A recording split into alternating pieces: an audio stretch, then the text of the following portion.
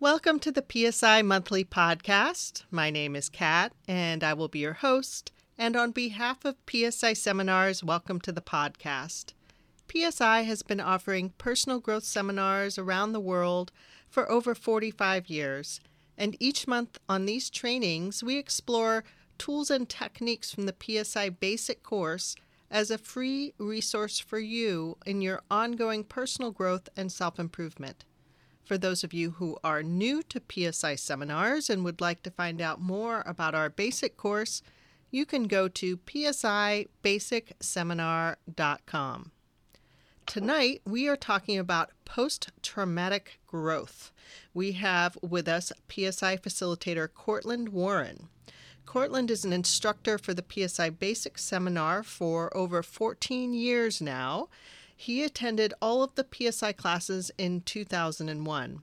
He's very passionate about this work and loves assisting people in their own personal transformation. Cortland, are you with us? I am, Kat. I am. Good evening. And good evening to everyone who has made themselves a priority enough to be a part of your continued learning, self-education, and self-understanding. I want to first express my appreciation to the vision of PSI Seminars to make continued self-development a priority. And it's been a pleasure of mine for, as Kat said, 15 years to be aligned. Tonight, we take on a subject that is, I believe, absolutely, positively perfect timing for those who are questioning and wondering what to do, if there's anything I can do, what's the next move to make? Do I sit still? Do I take action? If I take action, how can I be sure that the action that I take is the right action? All of those are questions that we're faced with here in the month of June in the year 2020. We are experiencing a once in 100-year pandemic. And as soon as, I don't know about you, but as soon as it felt like the country was starting to open up again, absolute pandemonium broke loose. And so what to do for those of us who get that we do have personal responsibility for the lives that we create, and yet all around us there is chaos.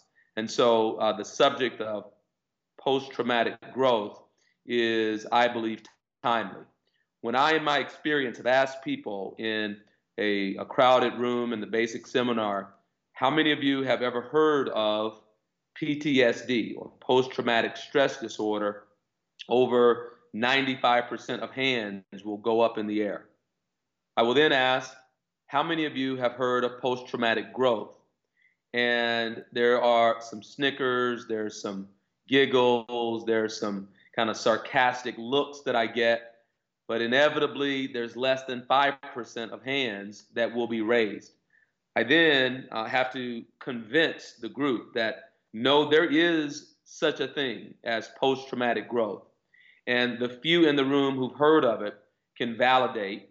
I will say, well, search it out on your search engine, of choice and see if it isn't true. And I find it quite interesting that 95% plus will know what post-traumatic stress disorder is, and yet less than 5% will know what post-traumatic growth is. And so by the end of the call tonight, or whenever you're listening, there you will have that understanding.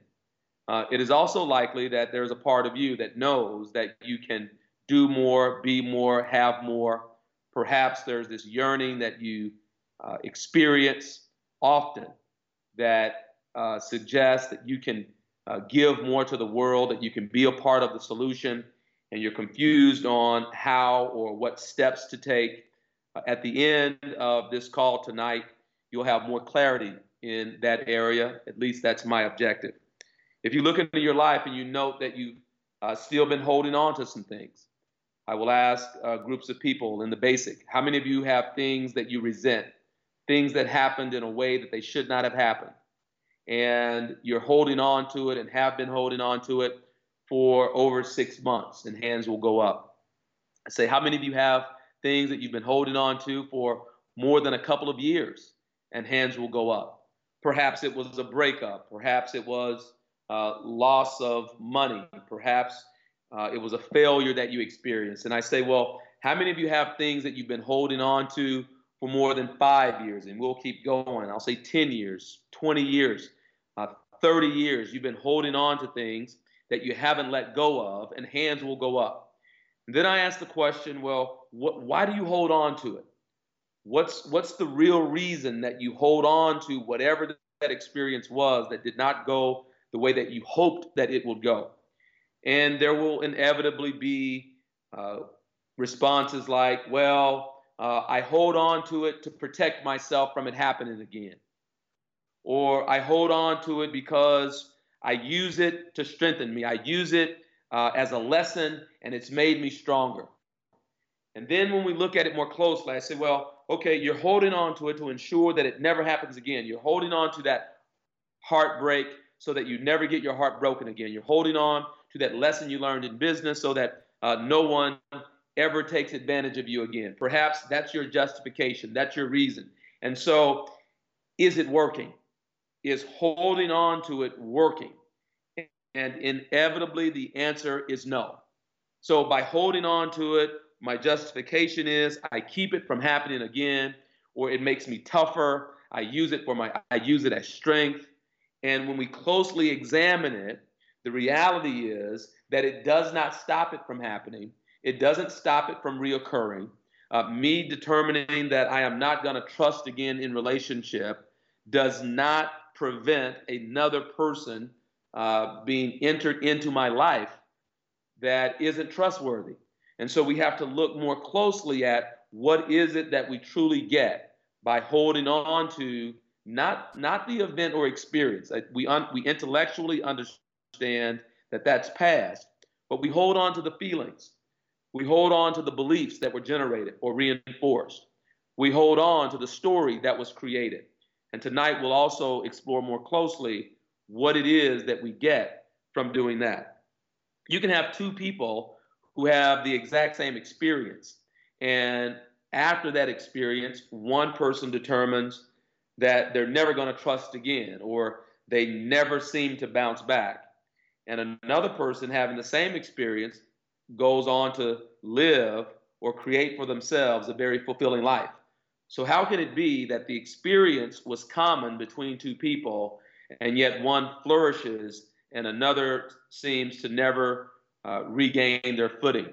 We're going to also look at that, how it relates to post-traumatic growth. And we'll also look at how it's possible. So how it's possible for you to change your thinking, change your beliefs, and change your mind. In fact, as we develop this idea over the course of our time tonight, and then as I understand it from Kat, we have some questions from you, which I'm really excited to take. William James is the father of psychology, at least in America.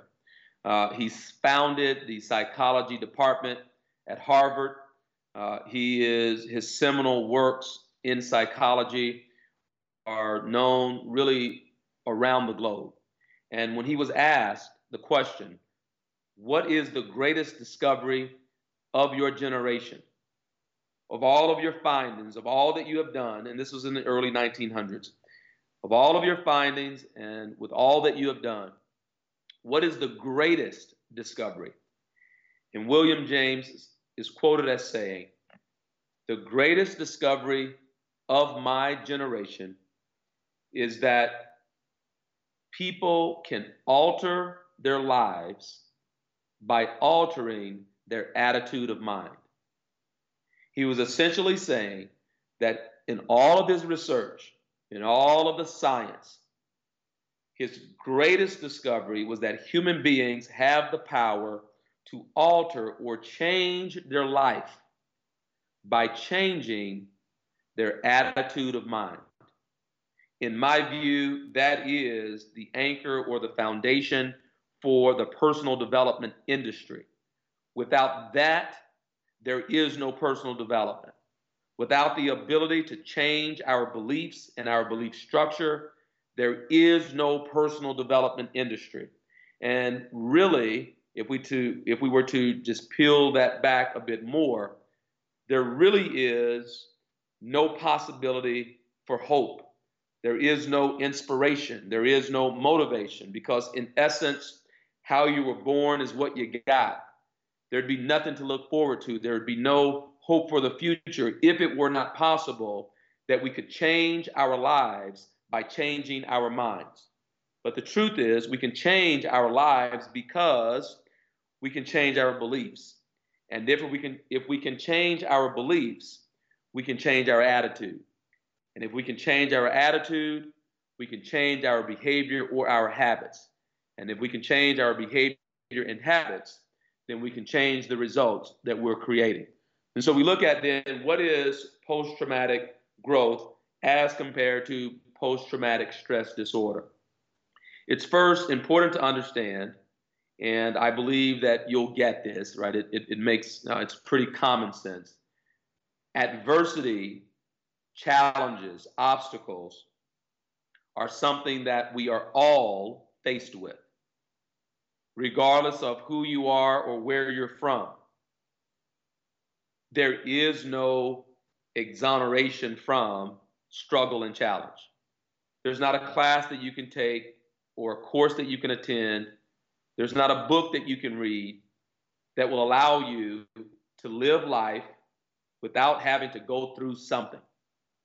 There's not anything that you're going to be able to do to have a fulfilling and purposeful life without there being some hurdles, some roadblocks, and some challenges. So the first premise tonight is to understand that adversity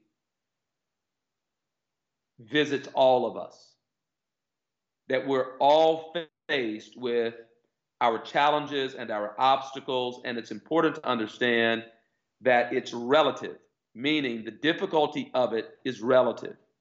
So you may have gone through some things growing up or in your adulthood.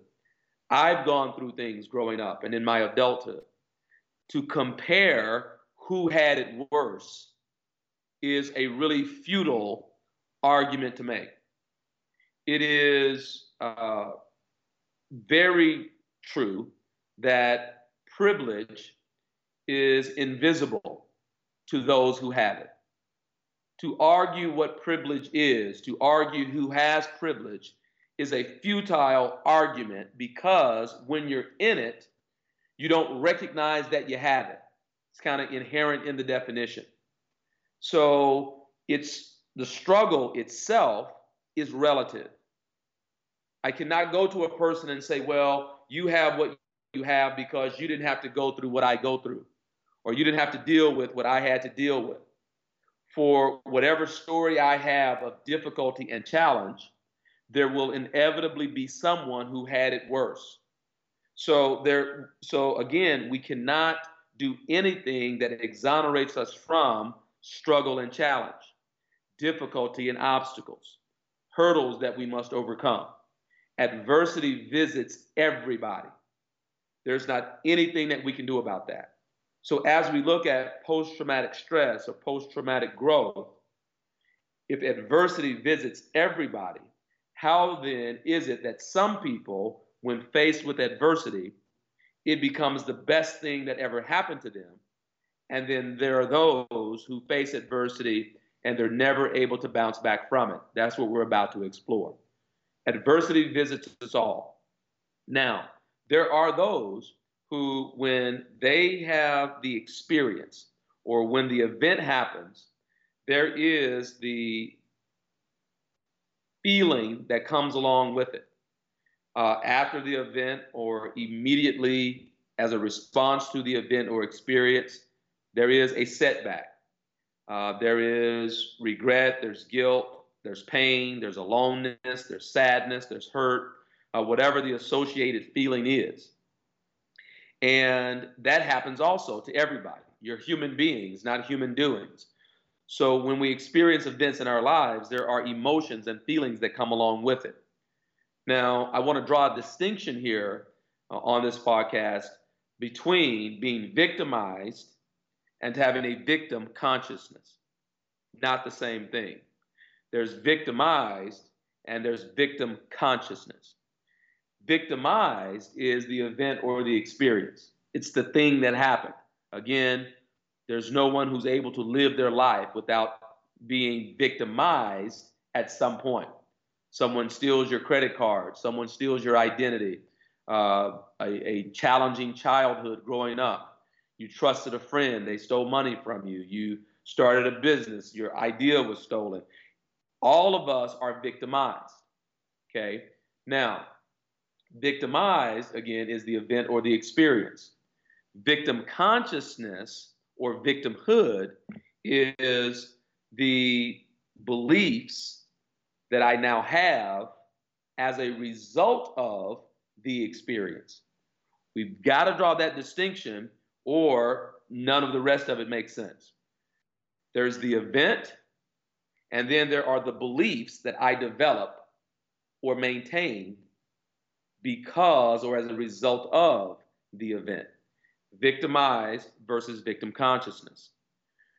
When an event occurs, there are those who experience the feeling, they experience the setback, and as a result of that, it is so devastating to them that they're never able to bounce back.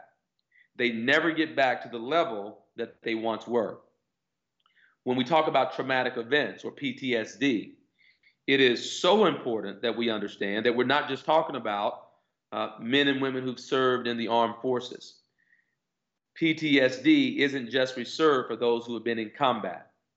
A traumatic experience can be any experience that leads you to a feeling of negative emotions, not just wartime. A divorce or a breakup can be, for some, a traumatic experience. Losing your job when your family depended on you to clothe and feed them, and yet you now have your income wiped out. That can be a traumatic experience. The death of a loved one can also be a traumatic experience. So it is important that we get that trauma isn't just experienced by those who've been to war. Trauma can be experienced by any person and really regarding almost any event. So when the event occurs, there are emotions and feelings that come along with the event because I am, you are, we are determining what that event or experience means. What does it mean about me that my spouse has divorced me? What does it mean about me that a loved one has passed away and I didn't get to say goodbye to them? What does it mean? What's the meaning that I assign to the feeling of not being able to support my family? And yes, what does it mean that I have gone to war and I've seen my fellow brothers and sisters in battle lose their life? When we experience the event, there are the emotions that come along with it because of the meaning that we are assigning it. And based on that meaning, there are those who never are able to bounce back from the event or experience. They're never the same. And we can say in general terms that they are experiencing post-trauma stress disorder. The event was so devastating, and the meaning that they assigned it was so devastating that they weren't able to bounce back. Now, the great majority of people, and this is very likely you, the great majority of people, even after experiencing some adversity, they are able to at least bounce back to where they were. They find a way to dust themselves off. They find a way to brush off their shoulders. They find a way to dust off their knees. They got knocked down, and yet they find a way to get back to where they were. Even after the breakup, the bankruptcy, the loss of income, the devastating event or experience of loss of a loved one, or even wartime, they find a way to get back to where they were. That's the majority of people. And so if we look at this as a bell curve, as a way that I imagine it, in that bell curve to the left, a couple of standard deviations for my mathematicians and analysts, right? A couple of standard deviations to the left, that's post-traumatic stress disorder. The great majority, the masses, are in the middle of that bell curve. We find a way to bounce back. To the right, a few standard deviations to the right, there is a fraction of people, a small group comparatively, who when they experience the trauma, they don't just bounce back to where they were. They found a way to use the experience or the event to become stronger than they ever were before. So catch that. They experienced the adversity. They didn't allow it to knock them down and keep them down. And they went beyond just bouncing back to where they were. They found a way. There was a particular skill set that they tapped into that allowed them to become better than they ever were before. You will hear people reference it, and you'll know that they've experienced some post-traumatic growth.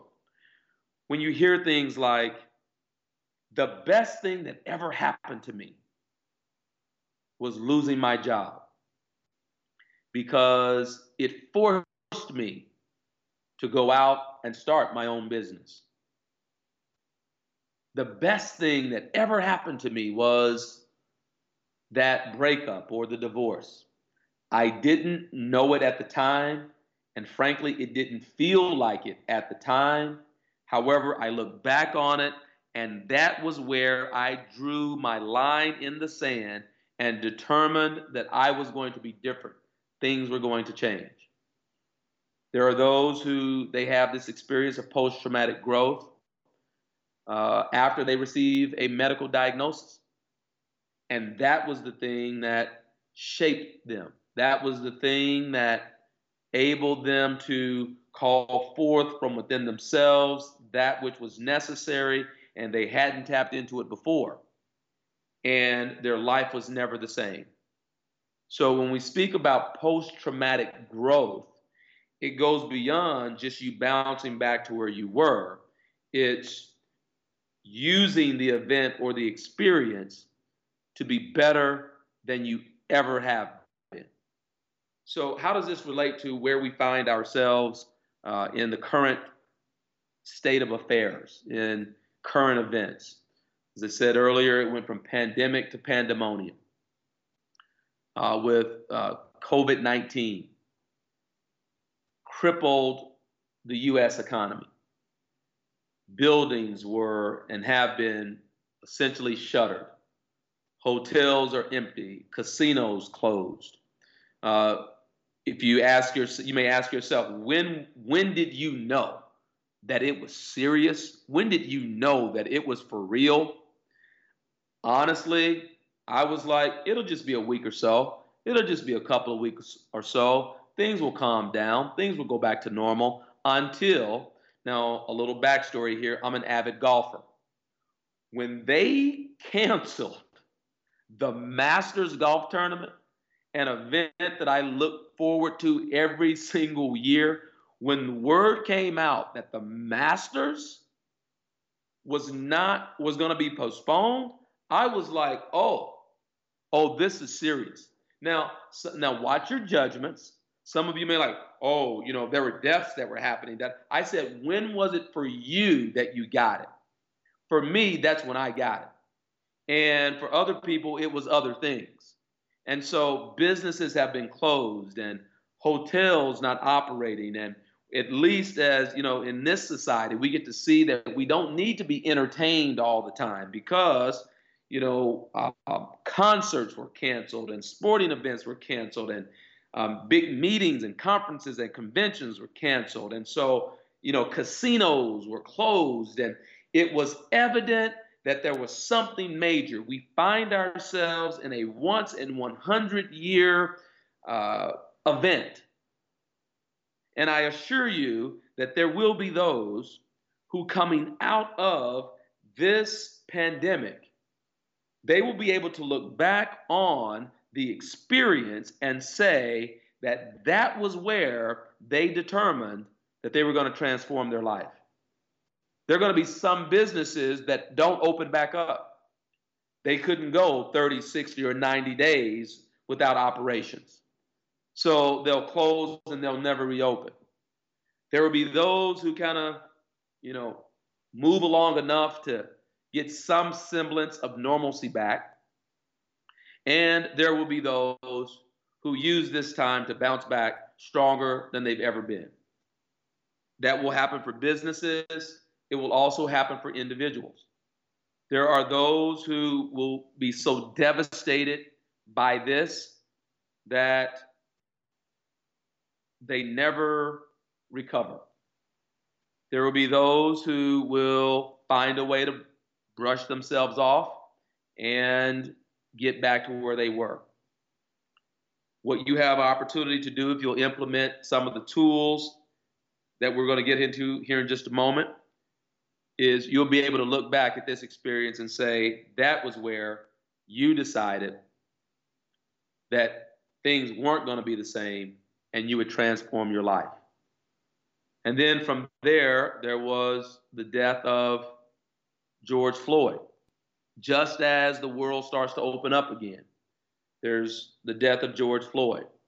And there are varying opinions on that event, the movement, but there is no reasonable room for debate that very glaring and obvious to us right now, from riots and looting and defensiveness and complete separation from friendships and acquaintances and friends as opinions are being expressed.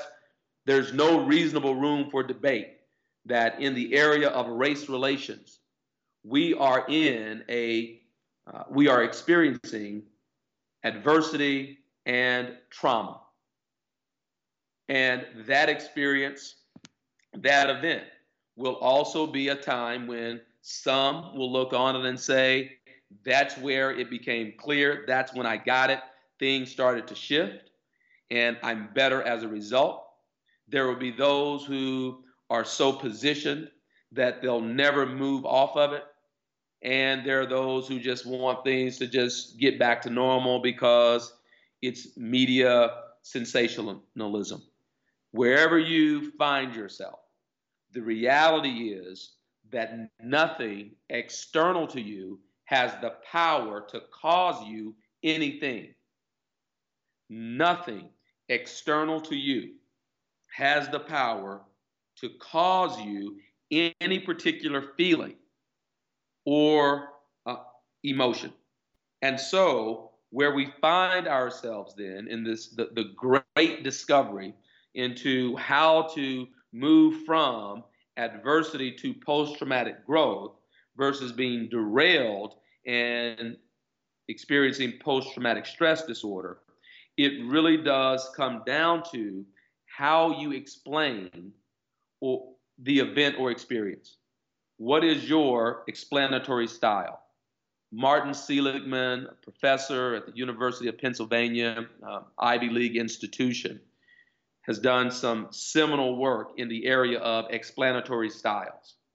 And in that research that he and his team has conducted, of all of the things that they've studied, it is his determination, and I happen to agree, that the number one determinant of whether or not a person is able to bounce back from adversity and challenge is in their explanatory style, or how they explain events and experiences to themselves. He broke it down into the 3 P's. One is personalization, another is pervasiveness, and the third is permanence. Personalization, pervasiveness, and permanence. Those 3 P's and how you explain to yourself what's happening is the most incredible predictor of your ability to bounce back. So when we talk about personalization, when adversity or challenges strike, Are you one who takes it personal? There is a big misconception of what the word karma means. There's a big misunderstanding about karma and how it actually works. There are those who tend to believe that when they're faced with adversity and challenge, it is an unpaid debt that they have. That this adversity and challenge is coming to them because of something that they did wrong sometime before. When in essence, you can't live life without being challenged or being faced with some adversity. And so those who thrive are those who don't take things personal. They don't look at the adversity and challenge as something that's happening only to them or that is happening to keep them from experiencing the life of their dreams. They actually recognize that it visits everybody and perhaps now was their turn. Pervasiveness is the tendency to take one adversity or challenge and make it apply to every area. There are those that when something bad happens, they tend to make it apply to every area of their life. This is the person who is on their way to the office. Well, that hasn't been happening a lot lately. However, you'll get the illustration. This is the person who's en route to the office or to some place early in the morning. They have a flat tire, and because of the flat tire, they now determine that their entire day has been ruined. That is going to affect how they do everything else in the course of that day. Whereas those who are highly successful and forward-thinking people are able to localize it. They recognize that this was just an event or experience that happened, and it doesn't have to affect how they do everything else in the course of the day. You might look into your life and recognize that you didn't have a bad day today. You didn't have a bad day last week as much as you had a bad experience that you ruminated on for the entire day. I'll say that again. It's not that you had an overall bad day where every hour was a bad hour. No, you had a bad experience that you continually deliberated on, you ruminated on it for the entire day, and that, because of the power of who you are, affected all other things. So a way to experience post-traumatic growth is to not take things personally, meaning it's being done to you. Another way to experience post-traumatic growth is to not allow it to be pervasive. Don't allow it to fit every area. And dare I, dabble into this a bit. It's those who are one to say, well, not all police officers are bad. Right? That's a very clear and present truth. It's an absolute fact. It's also true that not all of a particular race of people are bad. It is when I have an experience of one, or there is an experience of one, and then we make it apply to all. That's an example of allowing it to be pervasive. Well, if it fits one, then it fits all. If it fits one of this race, then it fits all. If it fits one of this profession, then it fits all. And you can do that for yourself. You can also use it or you see it in evidence when we generalize people or groups or professions. When you're doing that, you're working against experiencing growth, and it's actually keeping you stuck. So you're allowing it to be pervasive, and it's not.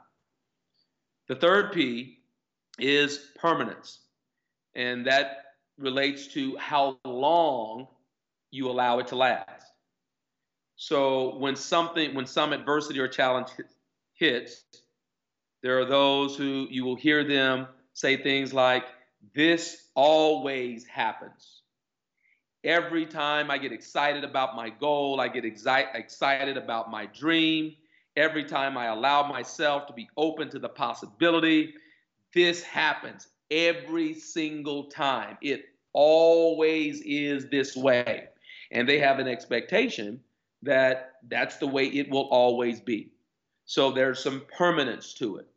And because of the power of who we are, we have the ability to influence that through our predominant ways of thinking. Highly successful people don't allow it to be permanent. I said earlier that adversity visits all of us. It's important that you make adversity remain a visitor and not move in completely, right? So adversity stops to visit you, to visit your home, to visit your family. It's important that you don't allow the adversity to move in, right? You're not going to go give them a room, right? They're not going to become your roommate. They were a visitor. And so when you can also see things as temporary versus permanent, versus this always happens.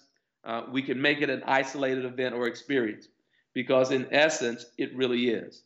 So those three P's and how you interpret those, how you explain the event or the experience is your key to experiencing growth versus remaining stuck. So, do you take it personal or do you recognize that it's happening to more than just you? Do you allow it to be pervasive and ruin everything in every area where you begin to generalize the all? Or are you able to create some separation? And then do you allow it to be permanent or do you see it as a temporary bump in the road? Those three P's are the key to you experiencing post traumatic growth, how you explain what has occurred. When the Harvard Business School was studying what makes for successful people, they had the endowment that permitted them to really study it closely. And what they uncovered was that that great predictor of success is not intelligence. It's not IQ. It's not how brilliant or smart someone is. It's likely that you know people who are extremely intelligent, yet they lack common sense and common discernment. They're very intelligent, however, put in charge of leading a group of people and they fail miserably. It's not just your intelligence quotient. They also recognize that it's not just your emotional quotient. It's not just your ability to get along with people and be charismatic, be the life of the party, to have everyone like you. That would be the key to a fulfilling and extraordinary life. There are those who have that down. They know how to win friends and influence people, yet under closer examination, there's really no substance to them. However, they have an incredible ability to inspire. But if you're going to truly live a fulfilling life, you got to have some substance to you also. So in the Harvard School's research, it was recognized that it's not IQ, it's not intelligence, it's not EQ, it's not your emotional quotient. What they determined was the most incredible predictor for life success is your RQ, or your resilience quotient. Your resilience quotient is your ability to bounce back no matter what you are faced with, no matter what comes your way, no matter what cards you are dealt. You have determined or you found a way to bounce back. Your resilience quotient is your ability to, when you get knocked down, to stand up again. I encourage people, like Les Brown would say, he said, when you get knocked down, if you can land on your back, it is important. Because he goes on to say, if you can look up, you can get up.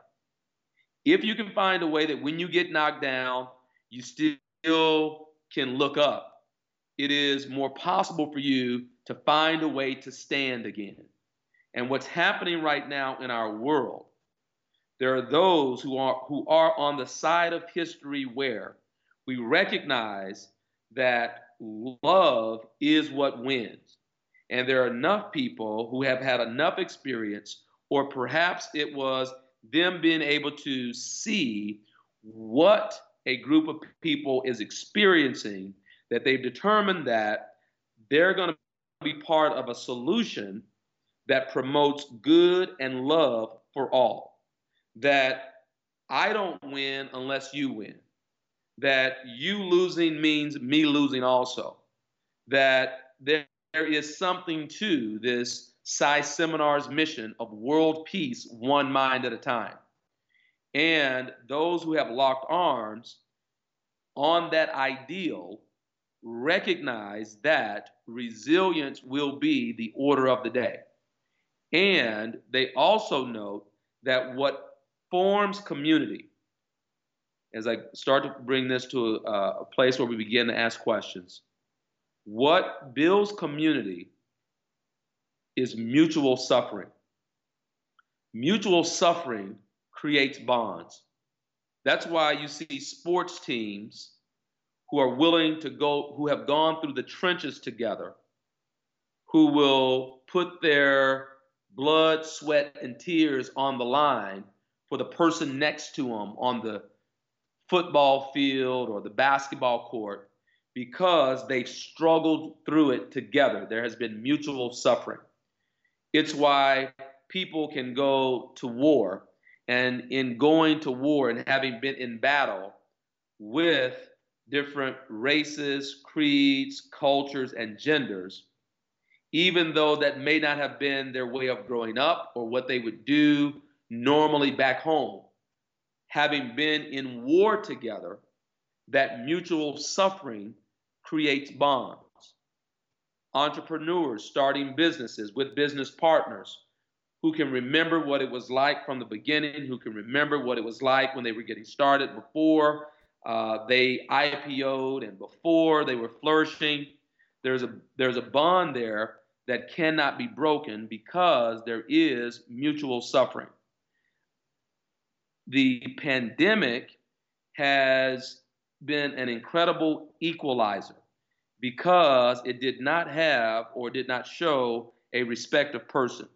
So around the globe, around the world, there was something that we could all relate to and its effects. Because of that mutual suffering, there is a united front that we began to experience. And when it comes to civil rights and racial injustices, I contend that because so many people were able to view what happened, they were able to witness it with their own eyes. Because of that, they felt something. There was something that they felt that went beyond just reading about things in history books. There was something that went beyond just another incident with law enforcement doing a routine, traffic stop. This went beyond that. And because they were able to witness it and see it, not only with themselves, but with their partner and with their children, being able to witness that and feel something as they witnessed it, it led to a mutual suffering.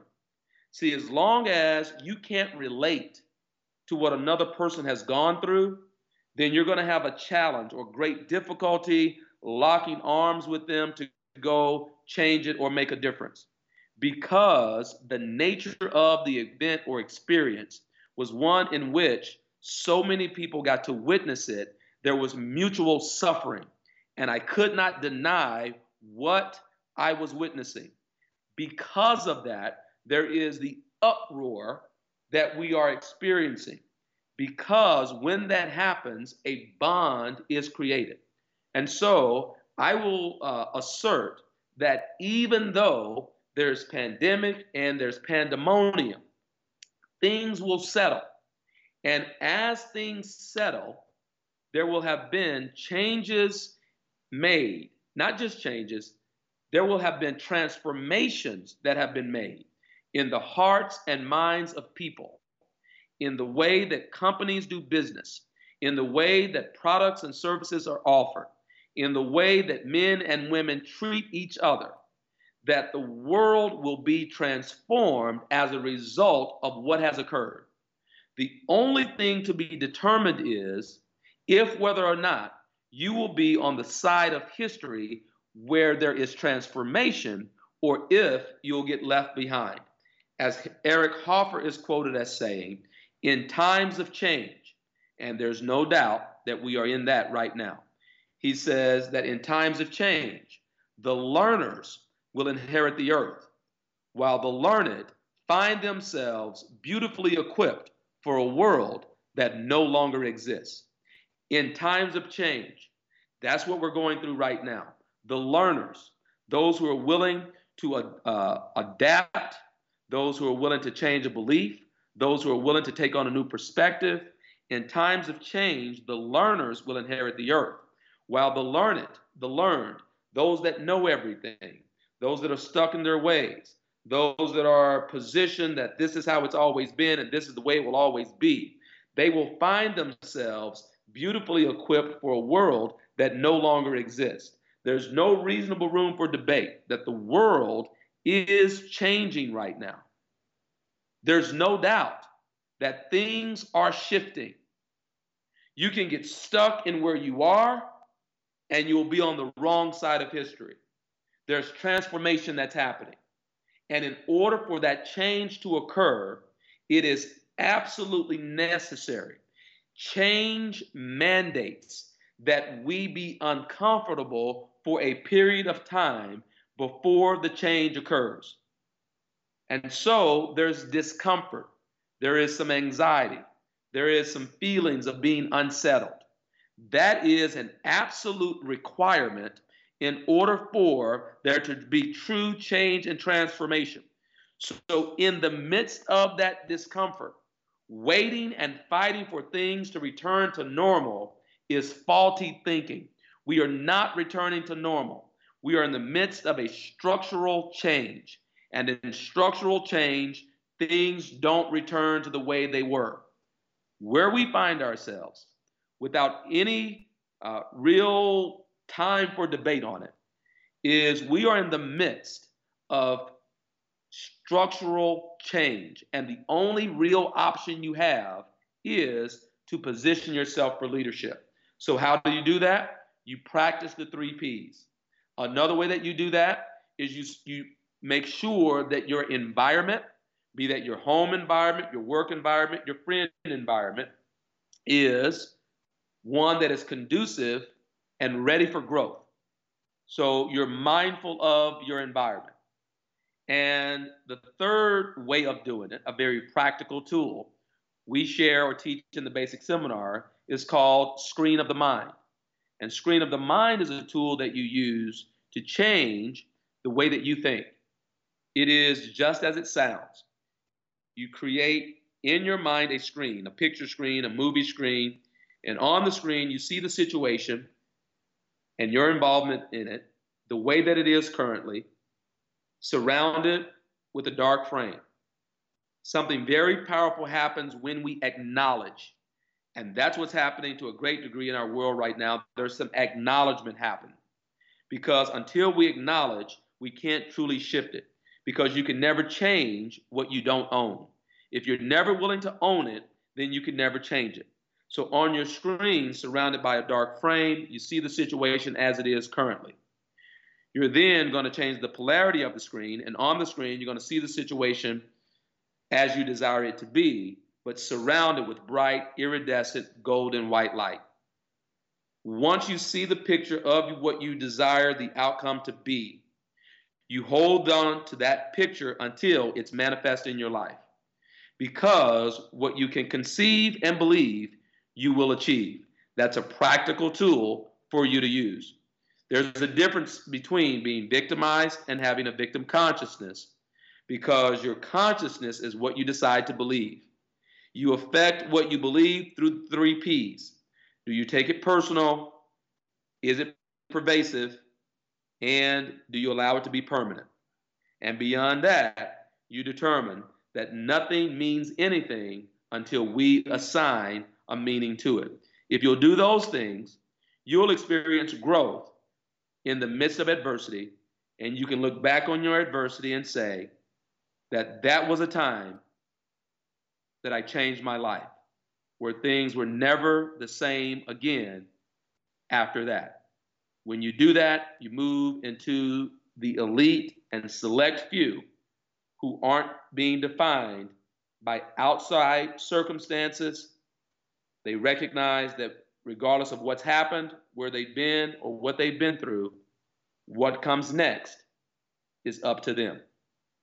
And so what I'd like to do now is I'd like to turn it back over to Kat. And Kat, I know we have maybe just a little bit of time for questions, and I'm willing to get to as many as we can. So Kat, over to you. Before we go into questions, I want to take a moment for all of the people listening in who have not yet done our classes.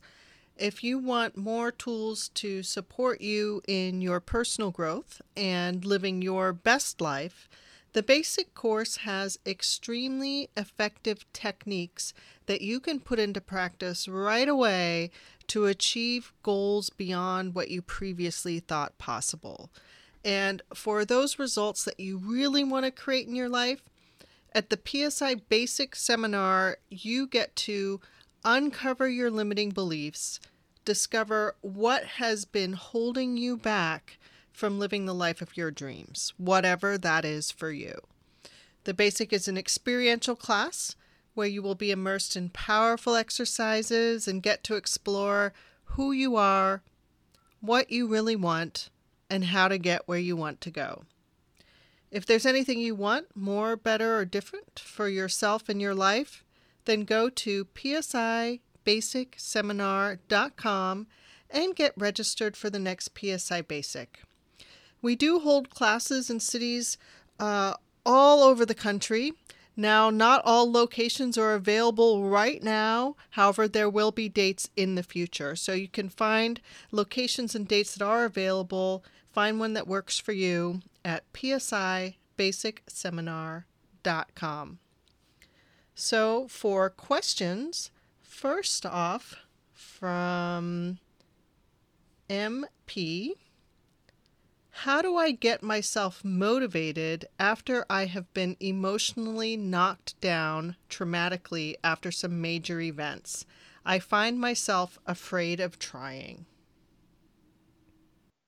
Great question. And I think first of all, as I was just saying, we, as best you can, you look to not take it personal, right? That feeling of being knocked down has occurred and has happened for everyone. Now, in order to take on a new action, there are one of two reasons why we move and take action. And it boils down to either pleasure or pain. Some people are inspired to move because of the promise of what's to be, and other people are only inspired to move once they recognize that the prices for staying where they are too great. So what I would encourage you to do is to look in your life, and when you have taken action, when you have made movement, were you inspired to go after something, or was it that you were finally tired of what you were dealing with?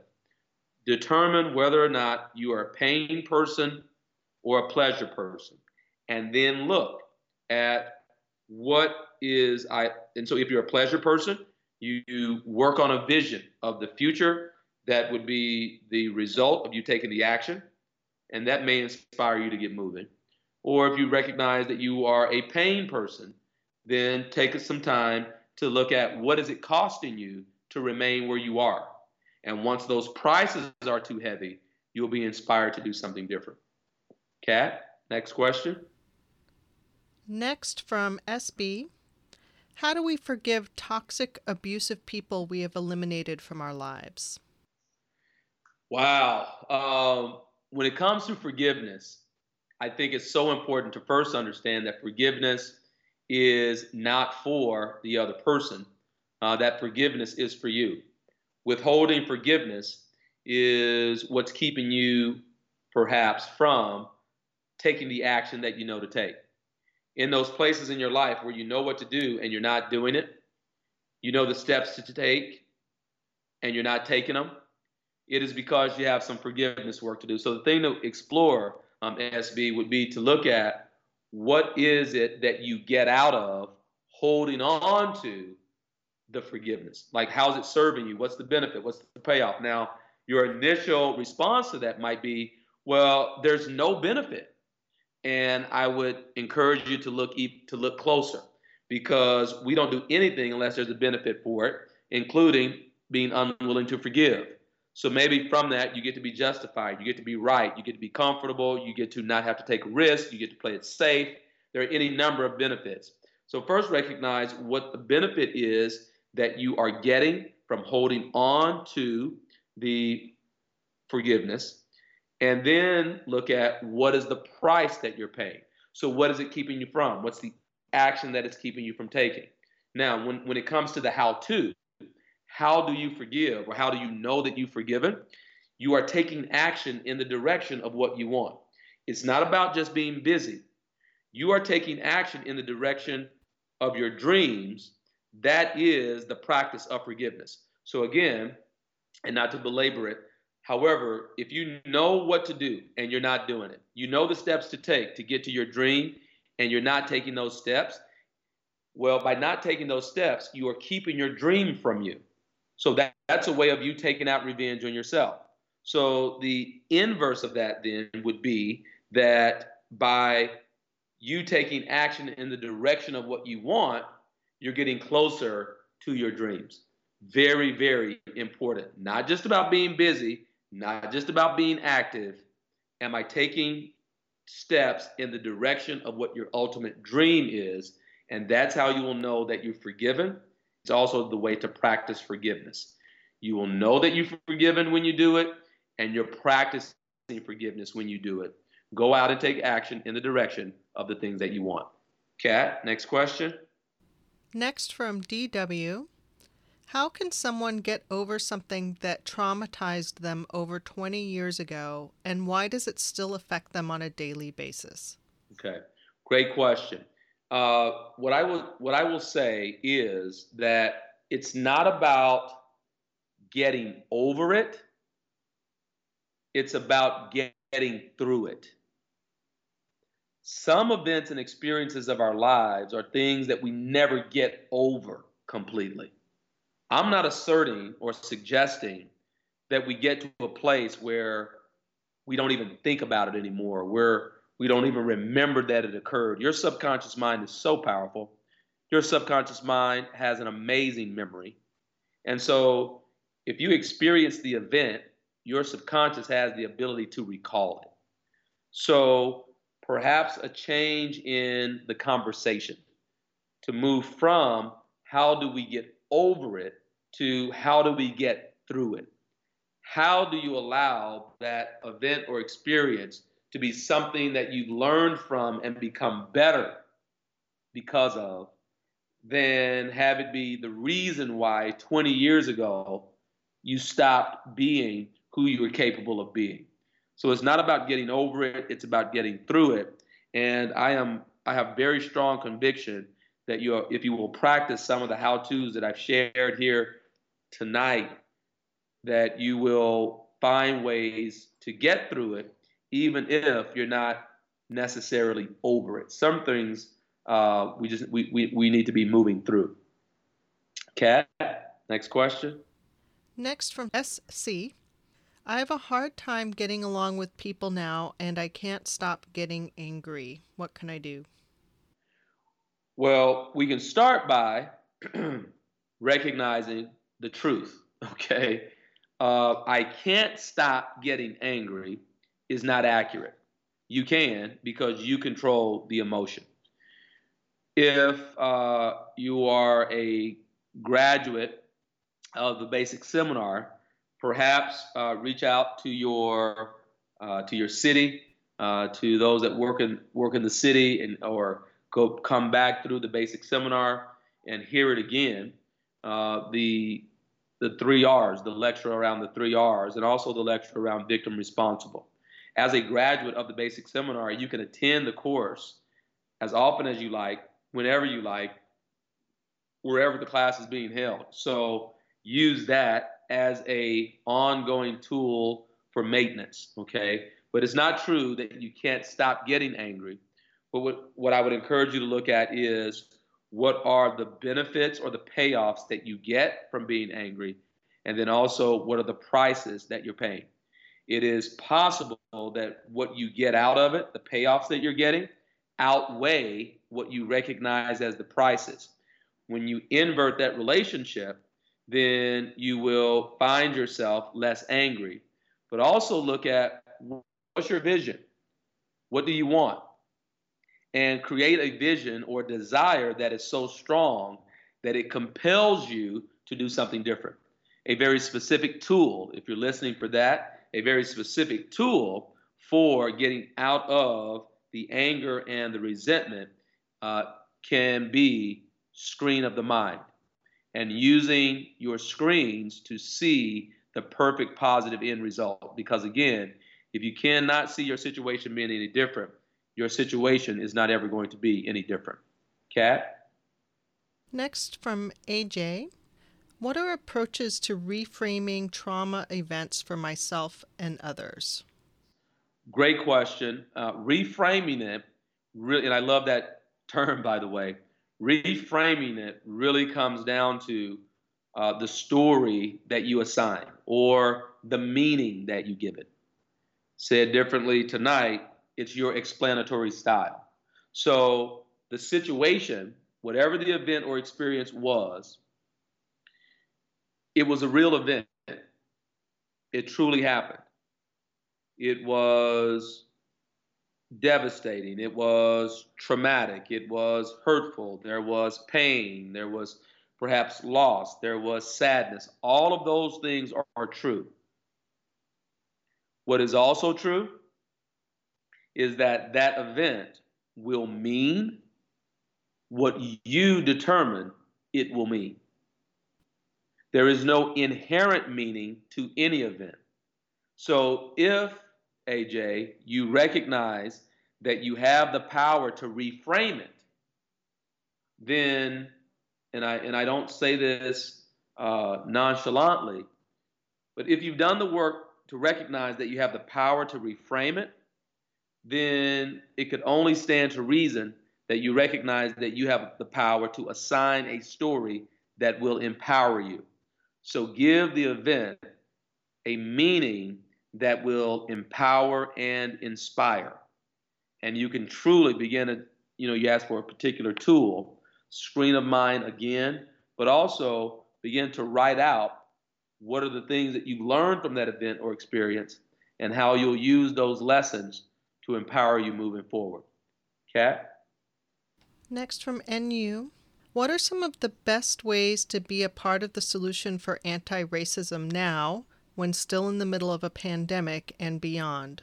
Some books have been recommended for a better understanding and sensitivity. What do you recommend? I do recommend reading. I recommend study. There are documentaries, but mainly it's about connecting with people who are in the struggle that you're speaking of and truly listening. We practice a concept in the basic seminar called the 3 ways of listening. And of the 3 ways of listening, 2 of them don't work. And yet those are the 2 that get used the most. Those first 2 ways the first way of listening is to agree with what's being communicated. The second way of listening is to disagree with what's being communicated. In both of those ways of listening, nothing new gets in. And so I believe that your question is sincere. And so what I recommend is getting to know people who don't have the life experience that you've had. And listen. Listen without looking to solve anything. Listen without judgment. Listen from a place of truly gathering understanding. Listen with empathy. And in empathy is the type of listening where, for a moment, just for a moment, you make someone else's needs more important than your own. The tool that we have that most supports that is the third way of listening. In my experience right now, I excuse the hyperbole. However, it seems that everyone is picking a side and few are determined to listen. And so reach out to someone who doesn't look like you. Reach out to someone who didn't grow up where you grew up. Find someone who has an experience that's different than what your life experiences have been and truly get to know. And then beyond that, be a person who voices or speaks up when what you see doesn't fit. I was in a situation not long ago where someone I cared about was being spoke of in a way that was, I felt, disparaging. And I spoke to it. And the conversation continued after I spoke to it. And so I got up from the table and left. See, and what I know is that even though in that moment it didn't change it, what can be said of me is that, well, does this potentially mean that if I was the subject of the conversation, he would speak up or at least walk away and not be part of it? You have people in your life that, and this is not about just having a different opinion or a different viewpoint. I'm all about hearing the different viewpoints. But to be silent is to be compliant. And here is where you have an opportunity to take a stand, even though it's unpopular and may be uncomfortable for a while. So reach out, listen, and speak up. Those would be the three things that I recommend. Kat? So, we also have a number of people listening in who have not yet done our classes. And I was hoping that before you get to the takeaways, you could just take a couple of minutes to share about the PSI series of courses and what makes them so effective and how they're different from other trainings that are out there. Right on. I'm glad to do that. And first, I'll say to those of you who have not attended any of the work of PSI seminars, it's not a coincidence that you're on this call. There's always the law of cause and effect. And your being on this call is the effect. The cause is a way of thinking or a way of being that you desire, and perhaps you're being compelled or moved forward. The series of courses that we offer begin with first identifying or becoming aware of what are the ways of thinking that drive the results that you're creating. The premise is to think is to create. Everything is created twice. We understand that for material objects. I contend that that's the same for the circumstances and results that we have in our life. In the basic seminar, we first become aware of what's the thinking that's driving your results. There's then a 7-day life success course that's all about busting through the ways of thinking that don't serve you. And unless you've done specific work like this, I can just assure you that you're on automatic and you don't even know why you're creating the success that you are and what's keeping you from having the success that you know you're capable of. So the life success course is about busting through the ways of thinking that don't work. And then we offer the leadership course that is really about leadership of self and expanding your vision in such a way that you make a contribution to the world whereby the world is better because of your time on the planet. And so none of the other two is available to you until you first attended the basic seminar. And my hope is that we get to be in class together when you after this podcast go on and register yourself. So that's how the courses work, and they're available to anyone who recognizes the importance of self-understanding and the importance of self-education. And before I conclude tonight, again, just wanted to remind you of these takeaways. First, adversity and challenge visits everybody. You cannot be exonerated from the struggle. And there is a way for you to take the adversity and challenge and become better as a result of it than you ever were before. That's what we're referring to as post-traumatic growth. The key to post-traumatic growth is first the understanding, as we learned from William James, that we have the ability to change our world by changing our attitude of mind. And what directly affects our attitude of mind is our predominant ways of thinking. Our thinking is influenced by how we explain the adversity and challenges that we face. There are 3 P's: personal, pervasive, and permanent. How you handle those 3 P's is an incredible predictor for your life success. And the thing that we all have, regardless of your socioeconomics, your color of skin, who your parents were or weren't, where you grew up, what we all have is resilience, because resilience is a skill that can be developed. And if you develop it to a degree, then you're able to bounce back no matter what you are faced with. Our world right now is going through some transformation, and you have the opportunity to look back on this time as a time that you'll never forget because it made you better than you ever were. Or you could be one of the learned to take on nothing new, to don't invest in personal development, and find yourself beautifully equipped for a world that no longer exists. That choice is yours. As our president, Shirley Hunt, says, when it comes to opportunity, opportunities don't pass us by.